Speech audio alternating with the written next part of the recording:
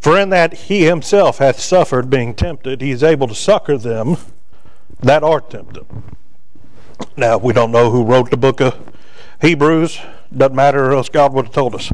But, book of Hebrews, chapter number 1, goes through and talks about the message that had been delivered. Well, what was that? It was the message that Christ came to preach and teach, called the gospel. And then it's the same message that he left with his disciples and his followers after, that they should go and tell the world. But in chapter number 1, keep in mind the book of Hebrews was written to the Hebrews, but the Hebrews believed the law, they believed the prophets, they believed the Old Testament. And chapter number 1 of the book of Hebrews says, hey, if we believe Moses, we believe all the prophets, if we believe the law, if we believe those things which, because in the Old Testament, every now and then, an angel would appear with a message to a prophet or a man of God. He says, if God dispensed angels from heavens to be ministers and messengers, and we believe and revere those words, he says, how much more should we believe and revere the words of his only begotten Son? He says, if at sundry times he came and he talked to us he preached to Balaam through a donkey, right? Not too long before this, he preached to Peter through a rooster. Right? God's not limited in what he can use. So he says, why are you putting emphasis on things that were delivered through Abraham or through Moses or through any of the prophets? He says, God's very Son walked on earth, yet you want to discredit what he said and the things that he did. Then in chapter number 2, he goes on how we ought to give. That's why in chapter 2, verse 1, therefore we ought to give the more earnest heed to the things which we have heard. Why? Because they weren't delivered by angels, they weren't delivered by prophets, they weren't delivered by ministers, they were delivered by God the Son. Then, by the time we get down to verse number 14, it's talking about why Christ did things the way that he did them in his earthly ministry. He wrote the book of Hebrews, God the Father, through the Holy Ghost, pulled back a curtain and showed them a little bit of insight on what happened way back in the Alpha of time. Because the Bible says that Jesus was the Lamb slain before the foundation of the world. Meaning the plan was in place long before it ever came and put on a robe of flesh. So, a little bit of insight into why things happened the way that they did. Verse number 14 says, for as much then as the children are partakers of flesh and blood. Who's that? Us. He's talking about the children after the world. Okay, the children of Abraham in this case. Right, but descendants. They say, we are partakers of flesh and blood. We was born in it. We live in it. No other way for us to go about it. Right? You can't just, it'd make being spiritual a whole lot easier if you could just wake up and say, all right, flesh, you stay here today, I'm going to work. Right? But we can't do that. We are bound to it. We were born into it. We are partakers. Okay, that means that we each have an equal portion. When you become a partaker with Christ, the idea is that you equally become yoked together with him. A partaker is one that says, I want just as much as everybody else. I don't want less, I don't want more. We're all equal in this thing. So when it says, the children are partakers of flesh and blood, he's talking about of death and the curse of sin. We each got the same help in a sin when we was born. We each were partakers with death. Nobody dies less than anybody else. Death is death. But death is no respecter of persons, just like God is no respecter of persons. God meets unto every man an equal measure of faith. Why? So that they can become partakers of Christ. But in the same, we all were cursed with the same level of sin and death. Because just a little bit of sin brings death. Doesn't matter how much sin you may commit after, you've got the same portion that everybody else does. Your soul takes up just as much room in hell as anybody else's would. We're all equal partakers of flesh and blood. It says for as much, meaning because we all had the same measure of curse. Talking about Christ, it says he also himself likewise took part of the same. Meaning, in order for me to take their portion, I've got to be made in like manner. I wish we had time, but if you go to the book of Ruth, if you go to the Old Testament law, you're going to find out about the law of the kinsman redeemer. And that means that somebody who wasn't an Israelite could be redeemed or bought. Essentially, you're paying their portion, and then as a result, you bring them into the family. You have to become a partaker of them. Meaning it doesn't matter if they've got debt, if they've got land, if they've got outstanding business from whatever happened before, you can redeem it. But you got to become a part of it. They've got to become a part of you. Okay, well, in Ruth's case, we know that Boaz, right?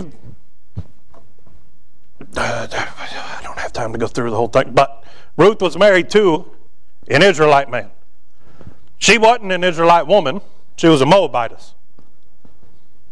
Okay, but when her husband, who was a Hebrew, died, when her father-in-law, who was a Hebrew, died, when her brother-in-law, who also was a Hebrew, died, there was nobody, according to the law, that should have been there to take care of Ruth if anything were to happen to her husband. So Naomi, who later calls herself Mara, says, "We going back home." And looks at her two daughter-in-laws and says, "Y'all can come or y'all can stay, but do what you want to do." Ruth says, "Your God, my God, your people, my people." Right? When I joined the family, I was in, so I'm in.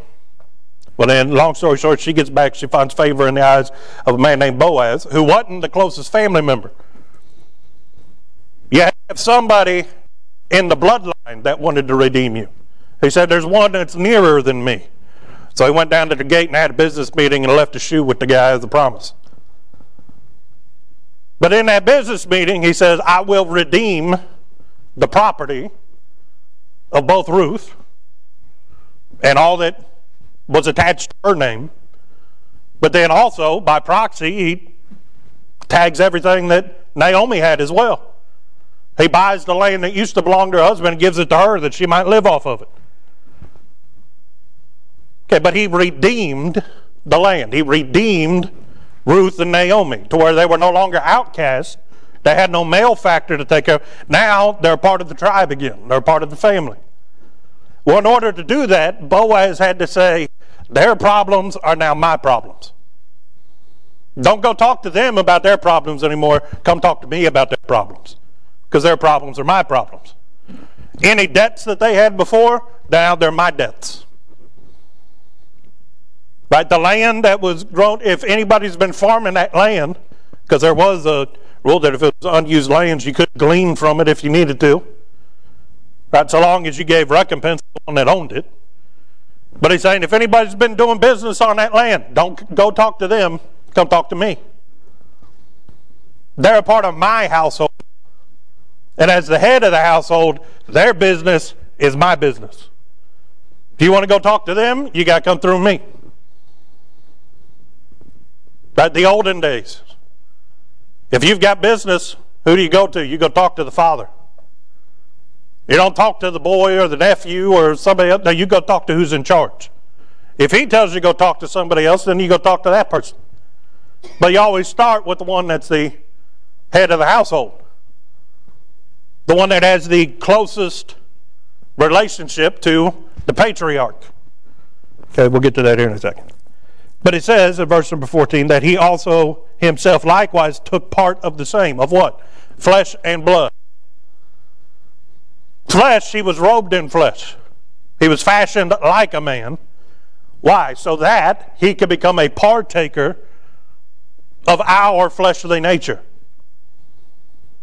See, Adam and Eve were robed in flesh and before they sinned, it was a perfect flesh, sinless flesh, made in the very image of God, the Bible tells us.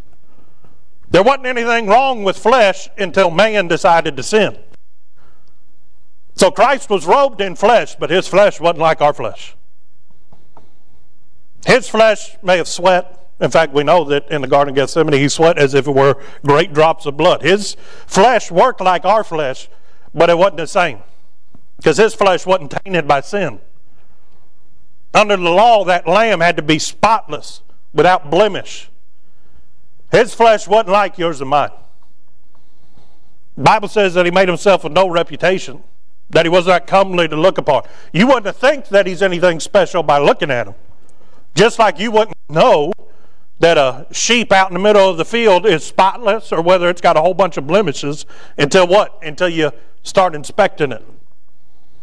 You got to take it aside and put it away from everything else and do what? Watch it. Everybody that's ever paid attention to what Christ did, they start inspecting the deeds that he did and the accounts of all that happened, how it was preserved. Somebody said if you took one silver dollar and you were to cover the state of Texas with one, just start with one silver dollar, for every miracle or every promise or every piece of the Old Testament law that Jesus fulfilled while he was here in 33 and a half years. Not only would it cover the entire state of Texas, it came up to 3 feet high. Silver coins stacked. That's more than, well, I think I believe it more than I don't believe it. God gave you every reason to be without excuse to believe it. But unless you take a closer look at the lamb, you're not going to find anything special to look at. Why? Because his flesh looked like our flesh. He was robed in like manner, made himself of no reputation. But if you took a closer look, you'd come to find out that's not just any ordinary lamb. That's the Lamb, capital L. Amen. That's the one that one day is going to be Lord of Lords and King of Kings. He already is now, but one day he'll be crowned Lord of Lords and King of Kings. What are you saying, Brother Jordan? He took on flesh so that you could identify with him. You can't identify with God. You can't identify with the thrice holy, all-powerful, no one is his equal, his throne in the sides of the north. He said, let there, and then everything that we know that exists was created. Amen. You can't identify with that. You have no connection to God. Sin broke that. You had to have somebody come down to where you were. Just like Boaz had to come down to where Ruth was in order to redeem her. You find that one night she sleeps at his feet while they're out there in the threshing floor, and he covers her with his skirt, it says, with his blanket. What's he saying? He's saying, I'm coming to, you're no better than me. I'm no better than you. I'm coming down to your level to let you know that I care about you where you're at. You don't have to become something else in order to get warmth down here at my house. You don't have to change who you are to find favor with me. I came to where you were because you couldn't come to where I was. He became a partaker of flesh and blood, not because it gained him anything, but for your sake. Because when he wanted to redeem you, he had to take on everything that you were. He took everything that you were and said, that's mine now. Don't go talk to them about their problems. Come talk to me about their problems. They've been redeemed. Means it's as if it never happened on their account. I took all that used to be theirs. Now it's mine. It's not theirs anymore. They're free to do as I command them to do. Those responsibilities have been taken away from them. Now they're my responsibilities. All that they're responsible to do is what the master asks them to do.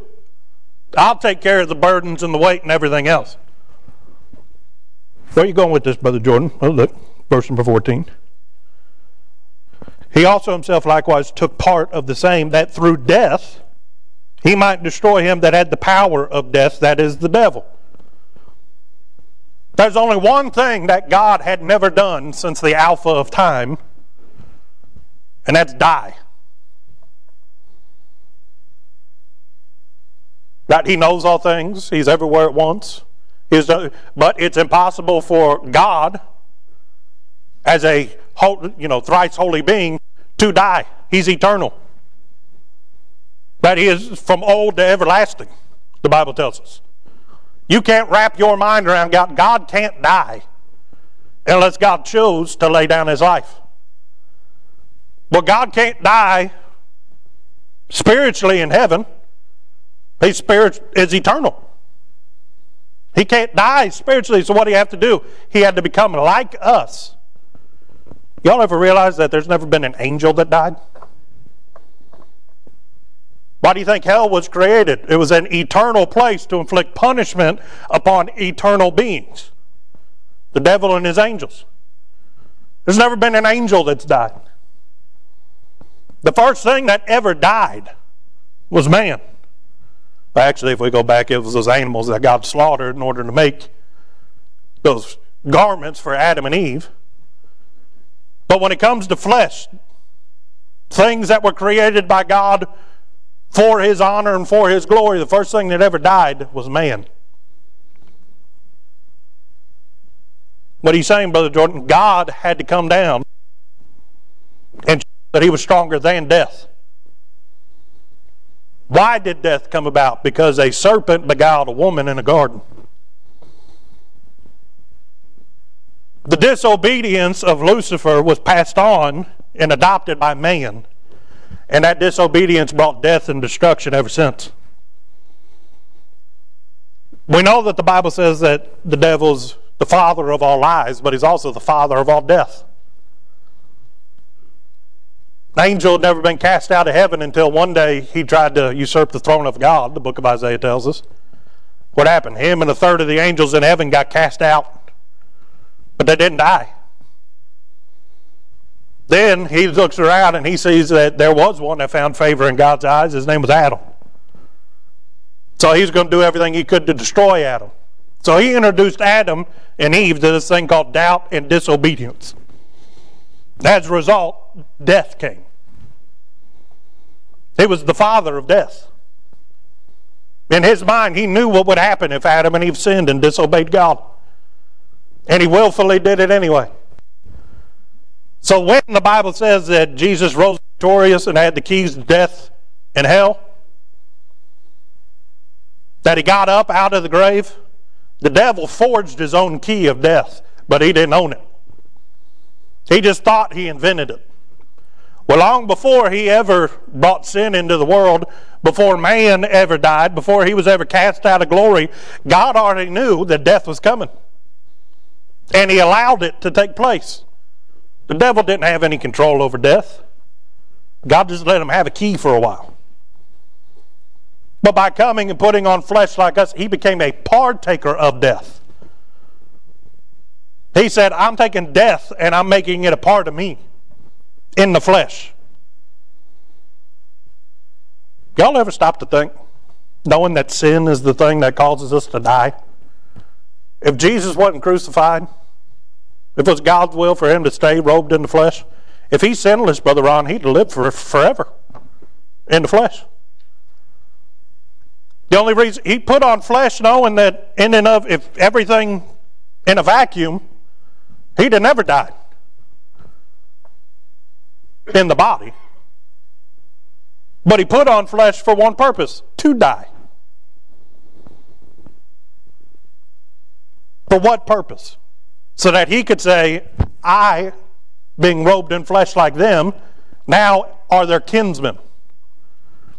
You know the closest claim that the devil has to ownership over man's soul is that they were disobedient like he was. He's got no connection to them. He's got no way that he could say, we come from the same place. He was an angel, in charge of all the music and glory before he was cast out. They were made in the image of God. Man has no idea what it is to be an angel. No idea what it is to be a minister for one of God's purposes in glory. The devil has no identification with man. It's just that he claims they should be destroyed like I was destroyed. So when Christ came and he became a partaker of death, first he was robed in flesh to say, I'm a partaker of their nature. Flesh and blood, I'm now a partaker of that. But then, not just their nature, he says, I'm going to be a partaker of their destiny. Man was born to die once sin entered into this world. No getting around it. And to die without God is to spend all of eternity in hell. So what did Jesus do? He said, not only am I going to be a partaker of their nature, I'm going to be a partaker of their destiny. I'll take their death spiritually so that they don't have to die spiritually. This flesh is still going to have to go back to the ground. You've still got to bear your own burdens. And so fulfill the law of Christ, the Bible says. But Christ said, take my yoke upon you, for it's easy and my burden is light. He took your spiritual death, and now all you've got to deal with is the fleshly death. But to be absent with the body is to be present with the Lord. That's a liberating thing now. It's not a damning thing anymore. Look with me in verse number 15. Deliver them who through fear of death were all their lifetime subject to bondage. Does not the Bible say that death is the king of terrors? Those that don't know Christ, the greatest fear in their life, whether they'll admit it or not, is the fear of death. It's why people take all them goofy pills that they see commercials for on the television, because it's supposed to make you better, or it's supposed to make you healthier, it's supposed to fix this problem in your life. And it's supposed to stave off this potential problem that could be or couldn't be an issue that you have to deal with. It just depends. That's why some people get up and go to the gym at 3:30 in the morning and work out for so many hours. Right? Lord help them. That ain't me. But it's why people will drink seaweed smoothies and all these others. Oh, it's got plenty of antioxidants and healthy stuff in it. You can have it. I read that regardless of what you eat, as long as you give thanks to God for it, that God will bless it. But I also find that the Bible says that you're not supposed to be a glutton. Guilty. I'm not talking about you, talking about me. I'm saying God gave you a pretty good diet plan. What is it? Eat what you're supposed to. Not more than you're supposed to, not less than you're supposed to. Eat what God gives you to eat. Give God the glory for having it, and God's going to bless it. You believe that, Brother Jordan? I believe it so much that I just double down and say, well, in case I got it wrong the last time, we're going to do it again, just make sure I got it right this time.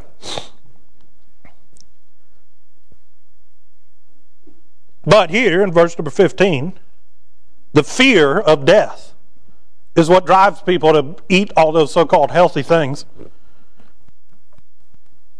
Study your Bible. Guess what Jesus ate a lot of? Fish and bread. Wherever we find it documented. It says that there's great feasts that he went to. Well, you can't have a feast with only bread and fish. What's that mean? It means that there's probably a spread there that day. We know that he didn't defy the Old Testament laws, so we know certain things that he didn't eat. But we don't know what the Lord ate. You know what he ate? What God put in front of him to eat.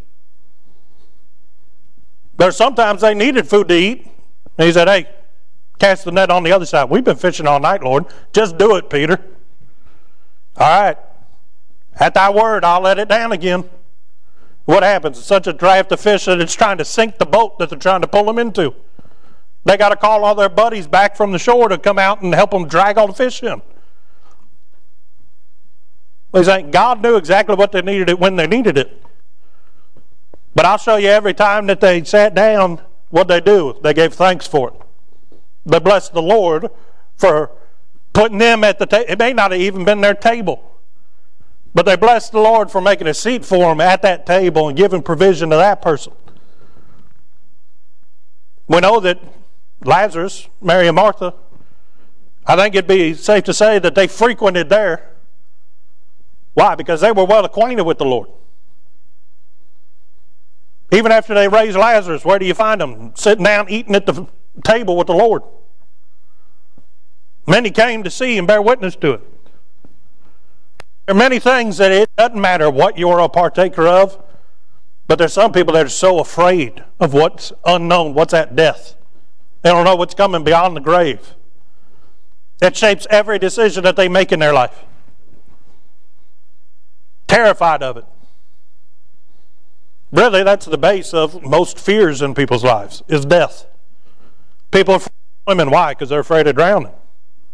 People are afraid of heights. Why? Because they're afraid of falling. People are afraid of the dark. Why? Because they think there's something out there that can hurt them. It's not only the king of terrors, it's also a chain. That fear binds people. It gets a little Energizer bunny going inside of their head, and they think they've got to work because the day is short, the time of the season is short. They know they're not going to live for forever.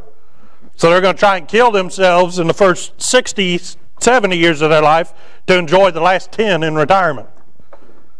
That doesn't sound like a good plan to me, Brother Ron. Math don't add up there. But there are people that go out and they labor to give all earthly pleasures to those that they care about. Why? Because they know that they're not going to live forever and they want to see them around them happy. They want to enjoy it and they want to have things that other people don't. Why? So that they're going to live a better life here than somebody else. They think this is the only one we get. Might as well make it fun.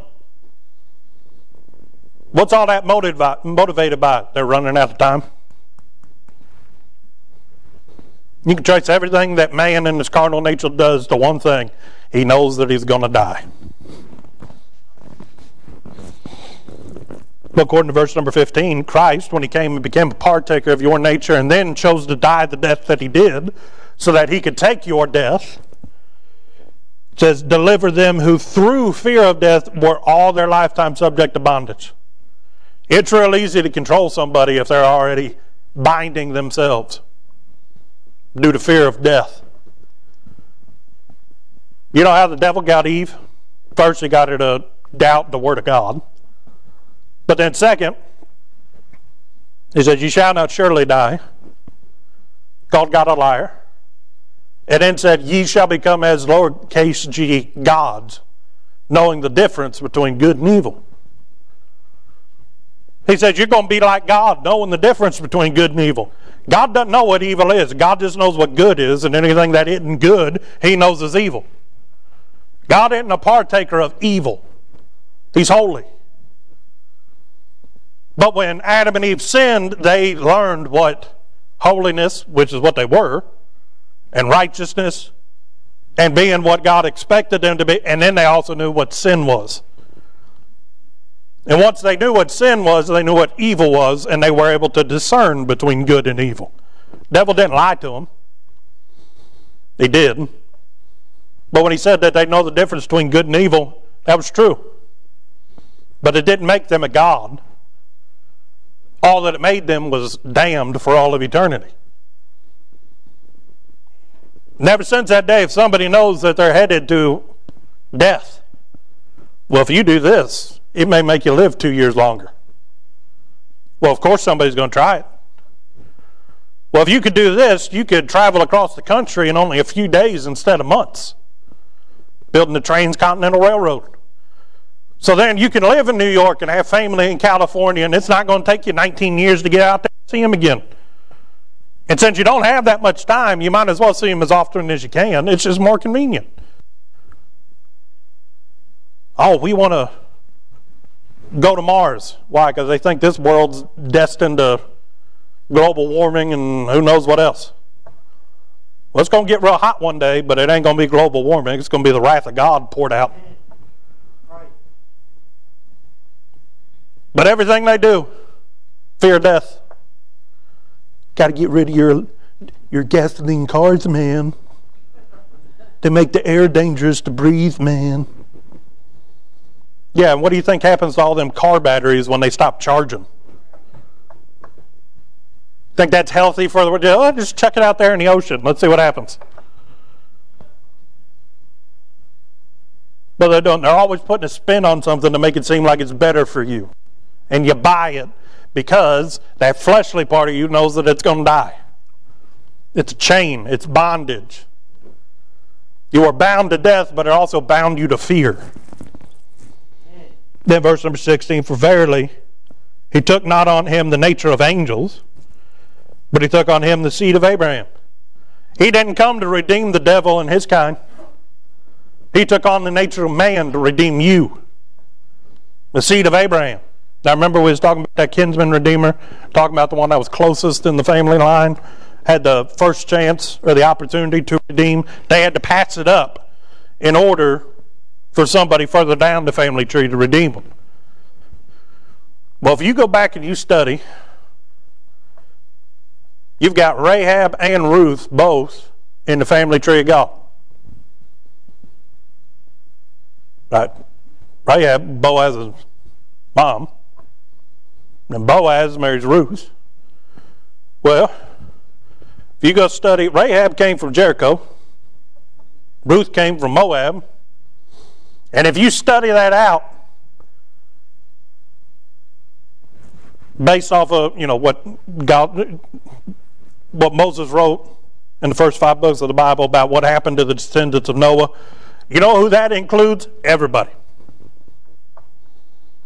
It's all of them.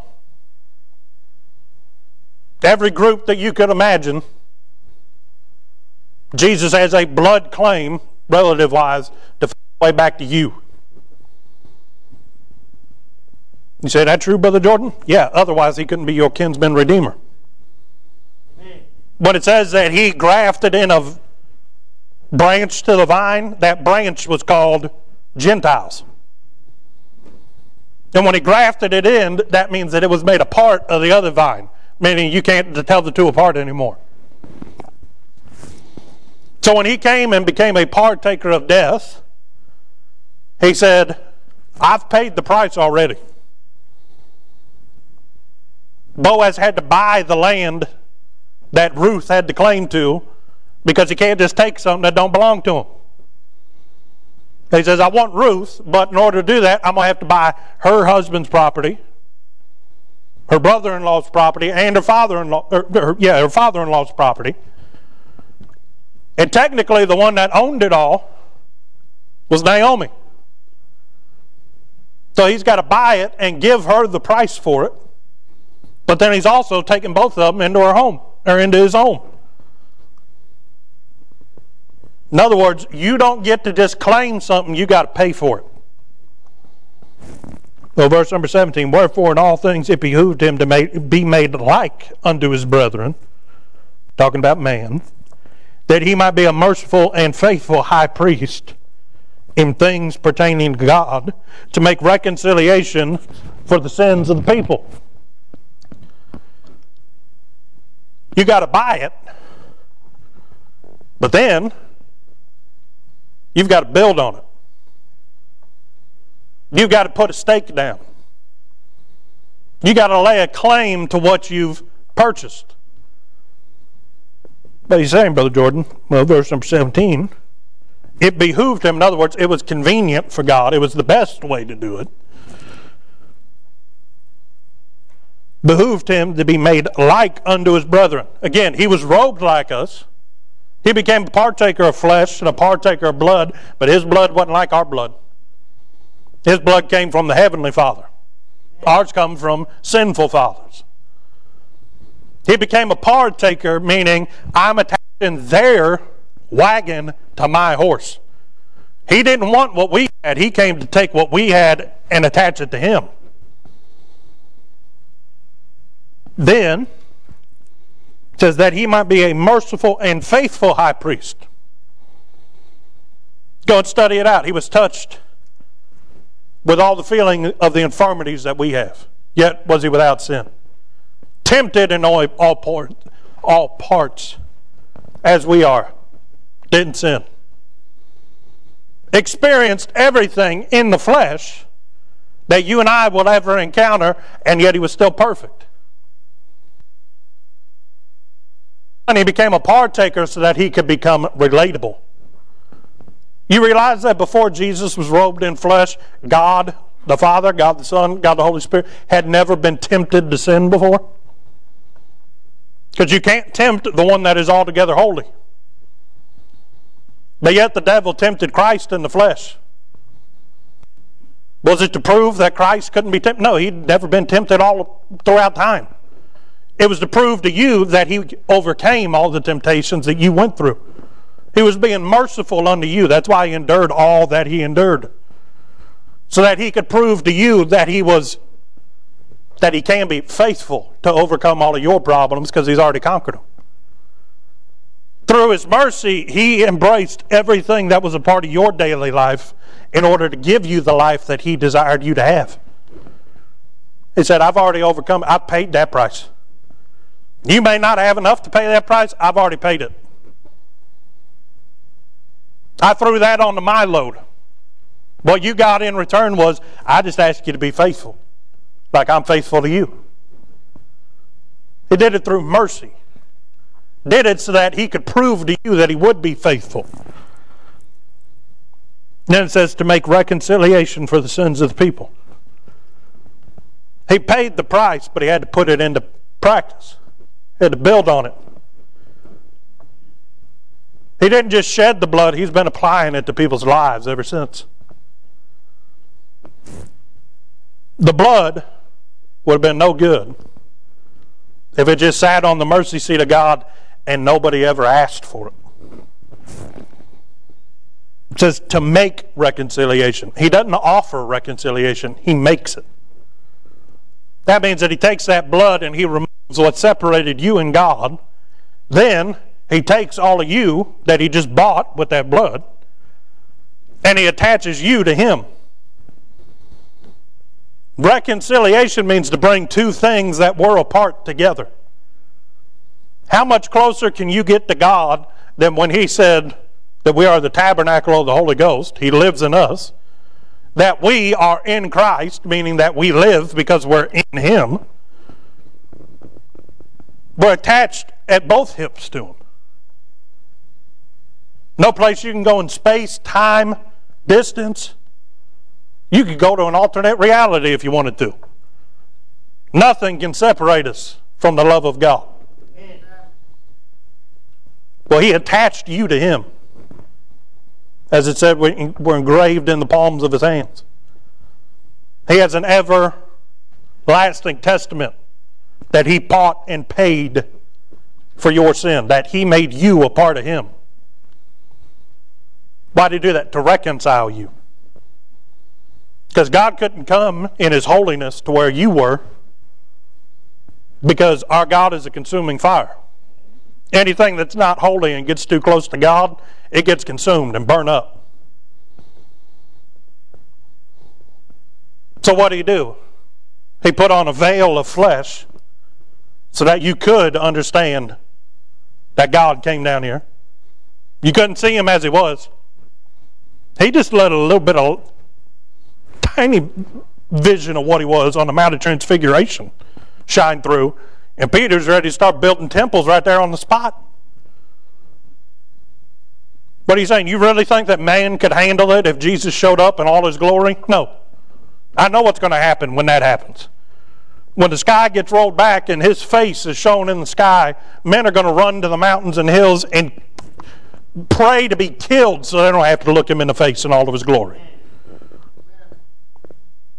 That wouldn't have worked for you. So what did he do? He put on a veil. Something to keep you from seeing his true nature, but yet in that partaking robe of flesh, what did he do? He came down so that you could understand him in the way that you needed to. You can't wrap your head around God, but you can wrap your head around a Savior. You can't wrap your head around eternal atonement and the process that had to go into paying for your sin, but you can understand an Old Testament picture of a lamb being slain to push back the sins of a nation for a year. And then you can understand when he comes and he says that he was the Lamb of God. So John the Baptist said, behold the Lamb of God which taketh away the sins of the world. Why? Because John looked past the veil and he saw who he really was. John didn't even need to see him. He was still in his mama's belly, and when he heard Jesus was coming, he did a front flip or a somersault or something down in there. Because he knew that he is the Lord. It was the forerunner. Make straight, make ready the way of the Lord. Why? Because he's coming. He's not coming to rule and reign. He's coming to forgive. That's what that baptism was a picture of. Before him, he was nasty and dirty. But if he was buried with him and risen again in new life, old things are passed away. Behold, all things become new. Why do you think Jesus said through the Psalms, taste and see that the Lord is good? Through the Psalms. Because on the outside, it may look like a regular apple. It may look like just another grape. Why? Because he had that veil on. But he came and he did all those things so that he could reconcile you to where he was. He doesn't want you robed in flesh. He wants you to have a body like his, and one day you're going to get it. He doesn't want you to be tempted and to be overcome by temptation, to give in to temptation. So why do you think that he was tempted like we were? Verse number 18. That he himself hath suffered being tempted, he is able to succor them that are tempted. You can't help somebody unless you've already overcome what they're struggling with. So what did he do? He made himself like you to overcome everything that you'll ever face so that he could be your help and he could be your friend that sticketh closer than a brother. And more than that, he took all of the wrong in your life and he made it a part of his life so that he could give you all the good of being a child of God. What are you saying, Brother Jordan? Oh, what a Savior. Oh, how he loves you and me. But it says to make reconciliation for the sins of the people. You know what that means? It means everybody. Not just some. For the people. Not the person. Not the household. Not the nation. All the people. Reconciliation is as if there was never a divide in the first place. We're used to scars. We're used to things leaving a mark. If it had ever dawned on you that in the eyes of God there's never been a time that you weren't his child. Because when he reconciled you, there's no more Grand Canyon between you and God. There's no more line in the dirt where there used to be a canyon, but he's pushed them back together. No, it's as if it had always been connected. Reconciled, meaning in God's mind, after the blood of Christ has been applied to your life, there's always been a place for you in heaven. It's been built from old and everlasting. Because in his mind, once reconciliation has happened, there's never been a time that you weren't a part of his family. Because that time when you weren't saved, the time when you were at enmity with God, that doesn't exist anymore because it's been reconciled. It's been forgiven. It's been erased. The Bible says, my sins are gone. Well, all the memory of you being a sinner is also gone in God's mind. And from God's point of view, he looks back and he just sees your name in the book and he knows that his son is everlasting. So he knows any that came to him by his son are also everlasting. So in his eyes, when you get to glory, you're going to have the same perspective as God. How do you think that your conversation's already recorded there? Because he's had it recorded from everlasting. I know that's going to blow some of y'all minds. How do you think that there's a place reserved for you at the table? Because it's always been there with your name on it. You say, is that predestination, Brother Jordan? No, I'm just saying that God's got providential knowledge. He knew. Because in order for the blood to be applied, that means that all that time God just forgot about it. It's gone. It's reconciled. There's no even reminder that there was once a divide. All there is you as God knows that you will be for all of eternity. He doesn't care about this, because you know what this is? This is still part of that divide where I'm robed in flesh. That's why I'm robed in his righteousness right now. God's already forgot about this. He's on to something bigger and better. We're just waiting to meet up with it. Because in his mind, there's never a time that I was robed in this, that I had to deal with this. Why? Because he became a partaker of what we were so that I can be like him forevermore. Did you know that you could receive a daily devotion every morning in your inbox? Head on over to ibcflorence.com and click on Daily Devotions to sign up today. And as always, thanks for listening.